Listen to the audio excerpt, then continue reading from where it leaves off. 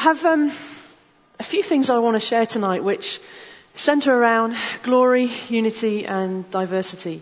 It's a broad subject, and we'll see where we go with it. It's based out of an encounter that I had a couple of years ago. It was at Healing Centre actually. Before people coming in will worship, just enjoying presence. Because ultimately that's what matters. We can, not so much down to what we say, but it's who is here and whose presence we acknowledge. So that's what was happening. We were led actually in an encounter. I think it was Pete actually, led us in an encounter. And this, I would say, to start with, is not necessarily something that I usually find easy to enter into. It's something I've had to work at and work from the place of, well, what was I feeling? I was feeling peace. I wasn't necessarily seeing anything or feeling anything. And that revelation that actually peace is Him. So when you experience peace, you experience Him. Is that a familiar story for others around here? That if you've experienced that actually generally it would be peace, or what's your experience? Yeah. I think peace is almost underrated sometimes, because it's Him. And there's a really interesting, we know the definition of peace the word for peace is shalom, has a wide, broad meaning. But I was listening to someone a little while back and they talked about this, the deeper meaning or the root meaning of the actual word in Hebrew. But it's something along the lines of the destroyer of the one who established chaos. Yeah, that's peace. He is the destroyer of the one that established chaos. Jesus is the Prince of Peace.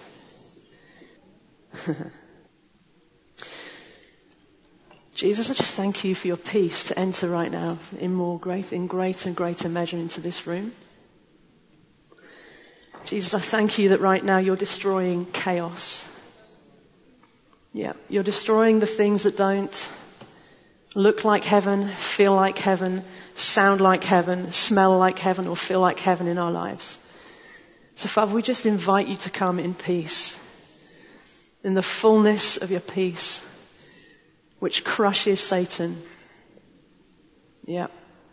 Thank you, Father. If you've got pain in your body, if you're facing any situation right now that doesn't reflect what heaven looks like, just see what He is doing. Start to check out, start to move. Sometimes there's this element of the act of faith is actually, sometimes if we've got pain in our elbow, actually, who's got pain in their elbow? Yeah. I was looking at you and I'm thinking, yeah, okay. So I feel like if you start moving your arm right now, you'll find that that's going. Pardon? Okay. Okay, well, how about that element of chaos in your life is being destroyed right now, because peace is in the room and it will never come back, because it shouldn't have been there in the first place. Yeah. So, the picture I had, basically I was lying on the floor and I saw a huge staircase, and in front of my feet was placed this white piece of white material. And as I watched, this piece of white material was joined to another piece of white material, and then joined to another white piece of material. And it was joined, as I saw, it was like the glory of God, the presence of God, the Holy Spirit was passing over these pieces of white material and joining them. There were different shapes and different sizes. And they were joined to this larger piece which was moving. And in this vision, I knew that it was a bridal train. And I'm stood watching this bridal train move up the steps, up. And each and every time there's more pieces of material, different shapes and different sizes being added. And I'm watching, and as the pieces are joined, you can't actually see the seams. So it's this seamless piece, this beautiful bridal dress. So I kind of know what it is, but I ask Holy Spirit, I say, what are you showing me? And He said, isn't she beautiful? And it wasn't a question, it was a statement. And it literally drew me into, almost as if I was drawn into Him and I was able to see with His eyes. And if I was to, I love this, you can point to the spot. I can point to the spot where I was. And it was like my heart was bursting with this compassion, this passion, this love for what he was seeing, which was us, the different shapes and the different sizes. And each time Holy Spirit was passing over and joining more, and there was being more being added, more added, more added, more added, and more added. And as I looked at this, what was quite interesting was that whilst I couldn't see the joins, he kept on saying, she is beautiful, she is beautiful. And as he was saying this sense of this love was just bursting into my chest. And then I could see the joins. It was really interesting. You could see it and you couldn't see it. And these joining places of the different pieces of material were it's like a golden thread. This golden thread, intricate golden thread, joining the bits and pieces together.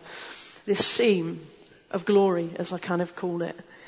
And I just watched and watched and watched and watched as more was added and more was added. And eventually we came to a place where we were having people come into the auditorium.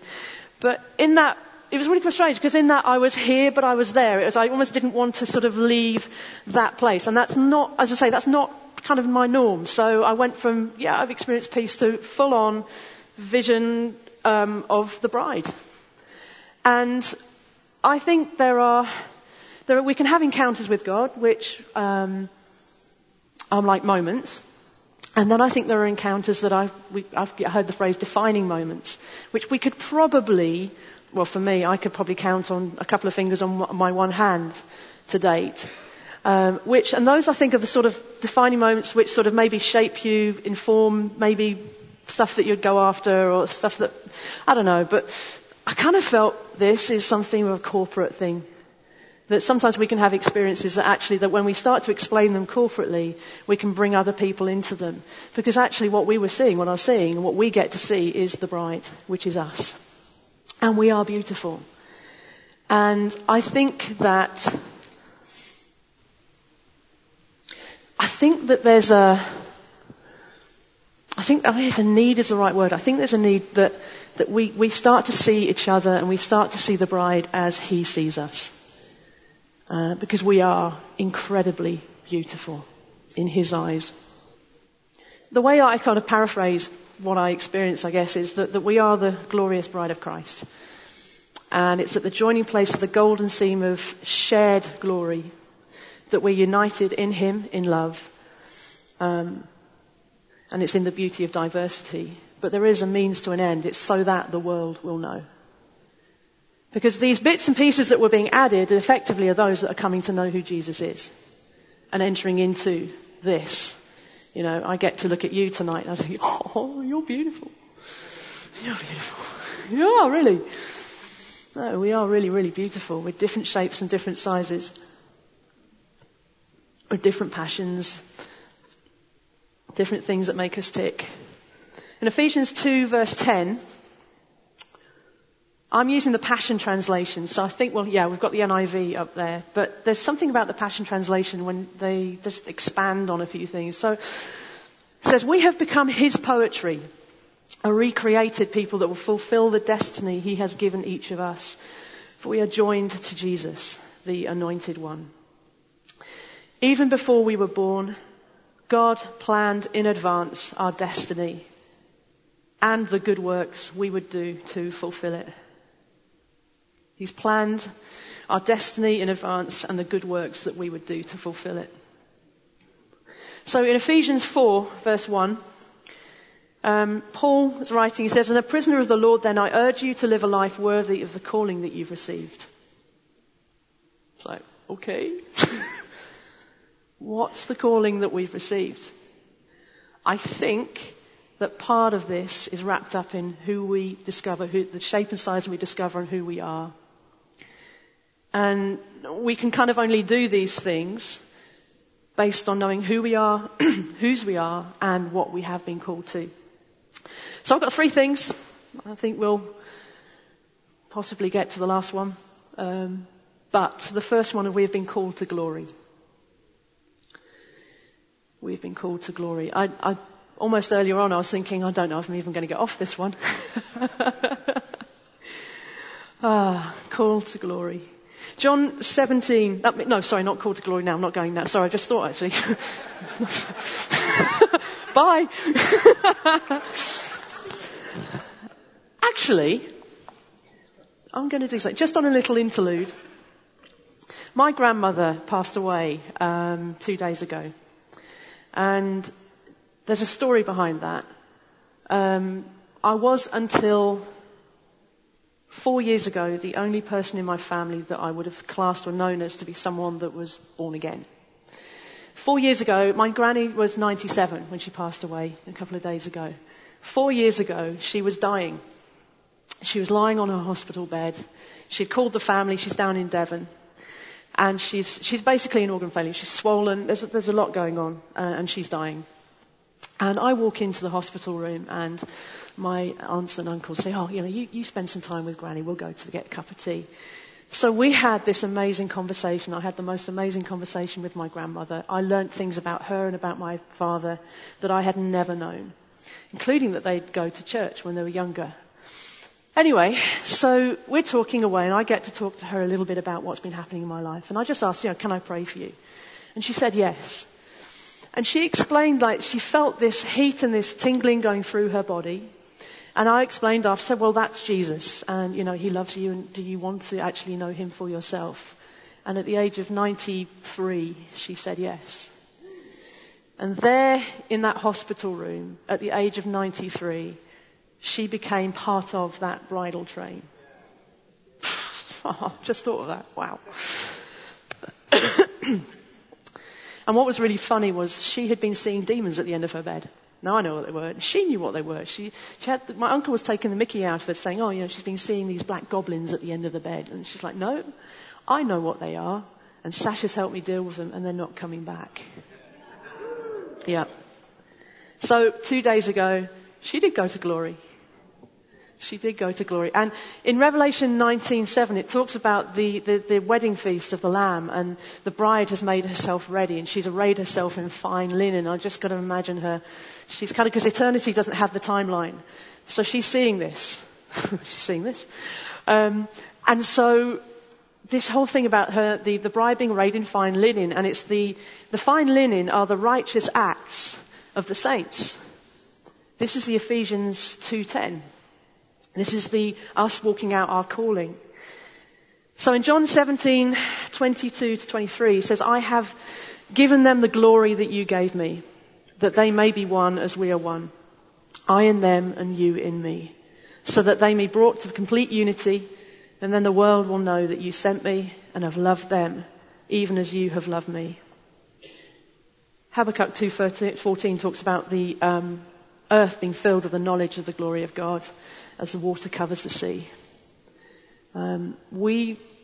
If you're aware, how many are aware of the prophetic word that's been released in the last few weeks about a move of God in the southeast of England? It's released here. Okay. It's podcast. If you listen to it, it's Pete's podcast, Rivers and something else. Last couple of podcasts. We'll give you more details on that. But there is this sense of it's talking about the flood in the days of Noah and how water would come down. It was released from the heavens, but also water burst forth from the earth. And I kind of think of how on earth is the world going to be filled with the knowledge of the glory of the Lord? We have the glory within us. And we get to release that to the world around us.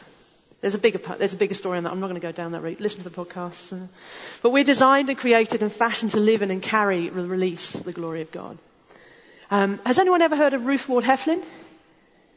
Oh man, okay. There's a book she wrote, Experiencing the Atmosphere of Heaven. It's called Glory, Experiencing the Atmosphere of Heaven. There's a lot in this. One particular sentence I love. It said, as the air is to the atmosphere of the earth, so glory is the atmosphere of heaven. It's literally our oxygen. It's what we were designed and created to live in. Like we need oxygen to live on this earth, we need glory. We literally were designed and created for glory. Glory is tangible at times, but this is his realm, his nature, his presence. It's everything that he is, and he's in us, which is quite amazing. Psalm 8 talks about us about being crowned with glory. Adam was crowned with glory. So pre-fall, mankind was crowned with glory, walked with God in intimacy in Eden, which is beautiful. That word Eden means pleasure. So basically he took us and stuck us in the center of his pleasure. And the original commission was to be fruitful, to multiply, to rule, to reign. and to subdue the earth. Effectively, we were to be the governmental authority or the government of heaven on earth. And it was to expand, and it was of abundance, and it was to bring freedom. It was to bring all of heaven on the earth. It's quite interesting we look at the word to subdue, because we have an idea of what subdue means as in post-fall, but pre-fall. And in God's economy, it talks about expansion and abundance and freedom. So at the fall, that access to the realm of glory was lost. And I was talking to Mark Hendley. He leads our evening school. And if you want to know stuff about anything to do with the Bible and stuff, he is an amazing guy to talk to. So I was asking him about Genesis, and just working through a few things. And this is what he said. This is his stuff. So internally, when they stepped out from under God's government, externally they lost the right and resources to govern on his behalf. Genesis 3 to the cross is about getting us back to God's original design, the promise of one to come, the Messiah, the Son of God, who would put all things right. To turn the hearts of the fathers to the sons and the sons to the fathers. And then in John 1, verse 12 to 13, it says, "Yet to all who did receive him, to those who believed in his name, he gave the right," that's amazing, he gave the right to become children of God. Children born not of natural descent, nor of human decision or a husband's will, but born of God. So we are looking at the commission being restored. And this really is a beautiful narrative of love restoring enslaved orphan hearts, being restored to a place of sonship, a place of shared glory, of freedom, of hope, of love, of joy, of peace, of honor and significance. And we've been called out, we've been summoned, we've been appointed, we've been commissioned to see his reputation, fame and glory spread across the earth. And we have full access to the unlimited resources of heaven to see it happen. I've got Matthew 16. I was looking at the restoration of the governmental authority on earth. And in Matthew 16, Jesus is talking to the disciples. They're having a conversation, and he's asking them, who do the people say that I am? And they come up with various ideas. But then he asks a direct question. He says, "But who do you say that I am? Who do you say?" And then Peter says, "You are the Messiah, the Son of God, the Son of the living God." I love it. It's when Jesus said, "Well, this was not revealed to you by flesh or blood, but by my Father in heaven." So this is revelation. This is revelation that's come from heaven, has revealed to Peter the true identity of Jesus. He says, "You are Peter, and on this rock I will build my church." Now, I think there's some ideas, different ideas about what that means about on this rock I will build. But I know that in 1 Peter 2, verse 4 to 8. So later Peter writes about this rock, or this revelation, the cornerstone. So the revelation, my understanding is that this revelation is basically of who Jesus is. So you are Peter, and on this rock I will build. It's actually on this revelation I will build my church. And I was looking at I will build my church, and the phrase I will build comes from foundations. Actually, look at the translation, that means foundations. And then my church is the Greek word, that I'm not a scholar at all, I've got Google, it's great, is ecclesia, or ecclesia, I think, if you're American. But it's a ancient Greek word, and it talks about, basically, in ancient Greece, they had a system of government one of which was called the ecclesia. And it was called out citizens of a certain age that would leave their homes and go to a place of meeting where they would effectively, what it boils down to, is set the culture, set the tone, set the values for the places that they lived in. So in Ephesians 2, verse 19, verse 22, I'm doing the rounds on some scriptures here. It talks about us being fellow citizens with God's people and also members of his household, built on the foundation of the apostles and prophets, with Christ Jesus himself as the chief cornerstone. So when you look at that, put it all together, the commission's been restored. We are ecclesia, the governmental authority of Christ on the earth. We are his bride, his body. We're heaven's feet on earth. And Jesus is building this governmental authority on earth. It's built on the foundation of the apostles and prophets with himself as the chief cornerstone. He sets the foundations. He sets the standard. So the cornerstone is the foundations in which it's set, the revelation of who Jesus is. And that never ends. It's not like we have this revelation of who Jesus is when we get saved and that's it. And I think in some ways, it's almost like I feel like we're waking up, and I say we, and this is sort of it's been going on over a longer period of time. I know personally, 5 years ago, I started to wake up. That I had a revelation of who Jesus was, and I had a revelation of the cross. And that was as far as it went. I didn't believe or know that God wanted to heal. In fact, I had a bit of a weird and wonderful theology around that. I didn't know that you could hear from God. In fact, I found prophecy quite scary. I had no idea that all of this was available. And it's funny enough, we talk about evangelism, and we look at evangelism as evangelizing those people that are outside, in terms of outside of knowing who Jesus is. But there is also a sense of a need almost to evangelize a church. Because that's effectively what happened to me 5 years ago. I met someone called Chris. I worked with him when bit of background. I was a police officer for 7 years. That was BC. He was a police officer. I didn't know he was a Christian, but there was something about him whenever I was near him. I was like, oh, you know what's going on in my life. It was weird. I know what it is now. Conviction. It was conviction. But anyway, so I met him again. He came to the church that I was prior to here, and he became part of the leadership team. And he started talking about Holy Spirit in a way I had never heard Holy Spirit spoken about. Talking about a relationship with God. And then I was faced with something really quite interesting. I know there's a C.S. Lewis quote talking about Jesus, which something along the lines of he's either lying, he's mad, or he's telling the truth. I think it's how it is. I remember listening to him talking about seeing things appear and disappear, because he'd go on missions. He'd talked about wounds disappearing, people being healed, and I'm thinking, this is messing with my head. Because I trust you. You're a Christian. You're weird. Because you're talking about stuff that's freaky and scary to me. But when he was talking about it, this is what happened. There was something in here that went, oh no, this is real. It's like the smouldering wick or the bruised reed he won't break. There was this flicker, this tiny, tiny, tiny flicker. And I was caught in this religious mindset that I had to perform and I had to get everything right.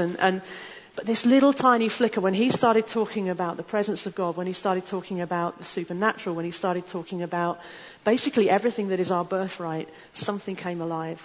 And I feel like that is something that is happening across the board. It's been happening for a while, but I think it's speeding up. That's the sense that I get. So this call to be the governmental authority on earth, with the foundations of the apostles and prophets, the foundations of revelation, that it's being able to understand and see what's going on in heaven. It's about bringing heaven to earth. It's about restoring the flow to earth, the atmosphere, the culture, the wisdom, the resources, the love, the joy, the peace, everything that we find in the atmosphere of heaven that's brought to earth. And in that we've been called to unity. So Ephesians 4 verse 2 to 6. It says, be completely humble and gentle. Be patient, bearing one another in love. Make every effort to keep the unity of the Spirit through the bond of peace. There is one body and one Spirit. Just as my iPad went boing. Just as you are called to one hope, when you are called one Lord, one faith, one baptism, one God and Father of all, who is over all and through all and in all. The enemy hates unity. Absolutely hates unity, and has a counterfeit that I would describe as uniformity. But uniformity, I think, is based on powerless realm of earthly wisdom. If you went to look to James 3, an idea of what earthly wisdom looks like, it's bitterness and selfish ambition, and it's based in an unspiritual and demonic root. But unity celebrates, and it is fueled by heavenly wisdom. And that's where it starts to look like this passage in Ephesians 4 we've just read about, where heavenly wisdom has humility, it's pure, it's peace-loving, considerate, submissive, full of mercy, good fruit, impartial and sincere.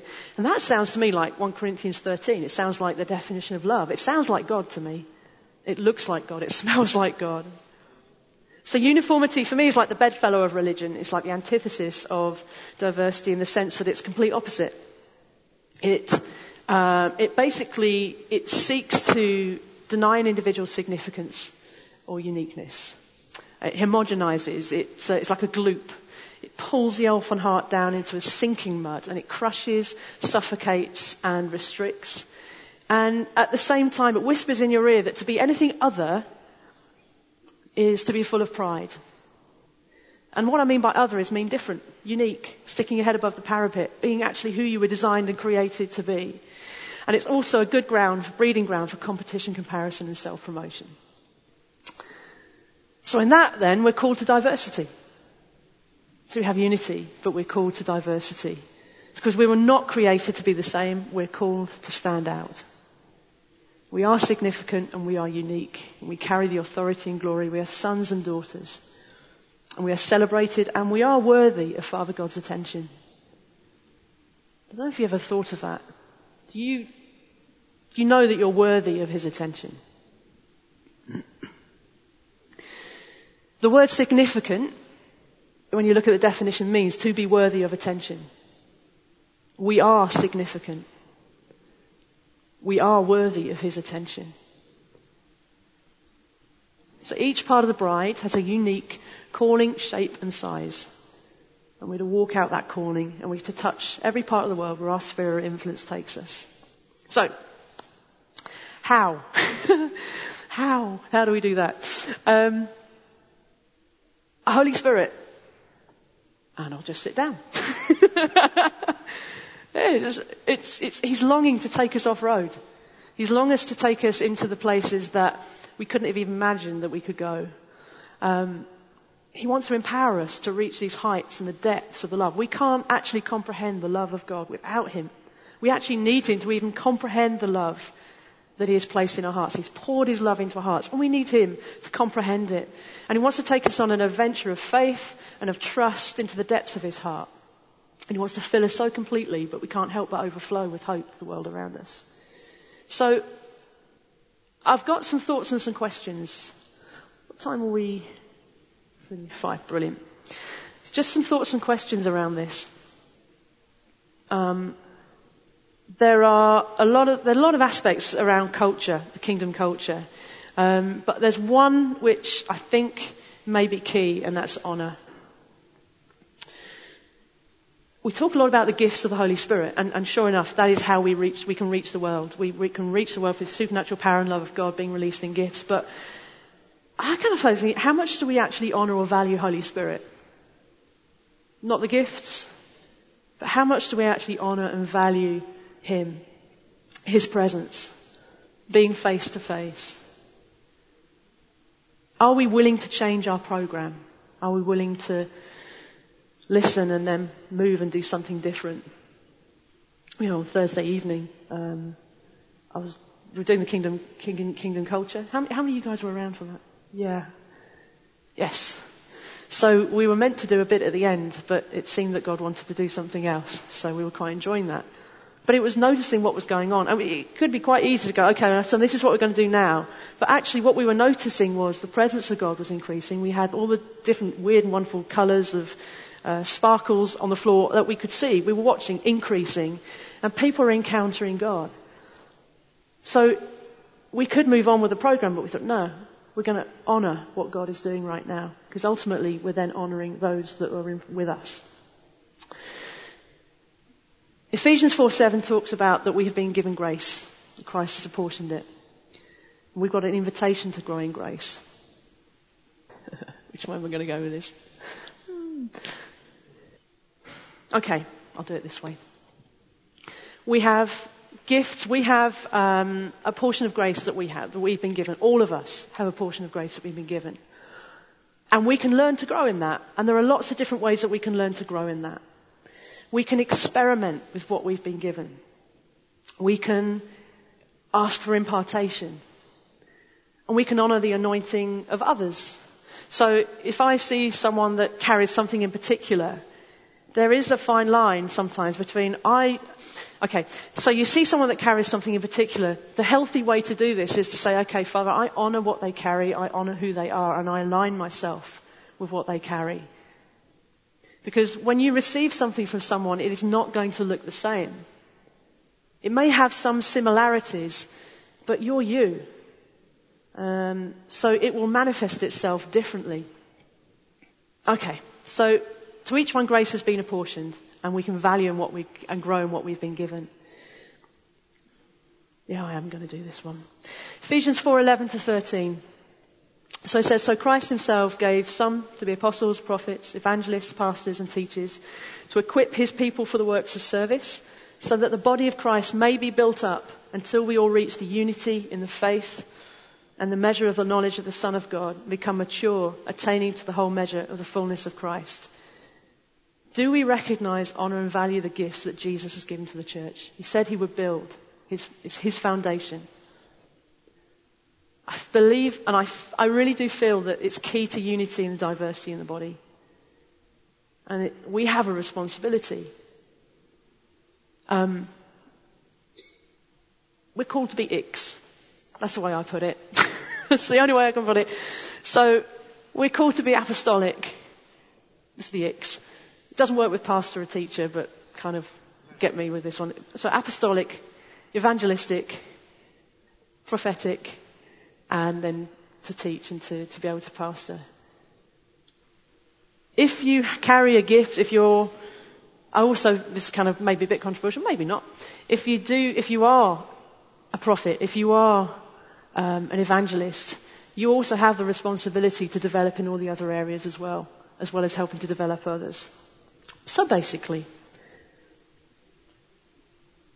Ephesians 4:14-16, when we take responsibility to grow in the grace that we've been given and in the gifts that we see around us and in this sort of environment, then we function together. And according to Ephesians 4:14-16, the outcome would be that we'd be no longer infants tossed back and forth by the waves and blown here and there by every wave and wind of teaching, the cunning and craftiness of people and their scheming desires, or deceitful scheming. Instead, speaking the truth in love, we will grow to become in every respect the mature body of him who is the head, that is Christ. From him the whole body, joined and held together by every supporting ligament, grows and builds himself up in love as each part does its work. So in conclusion, there is something happening.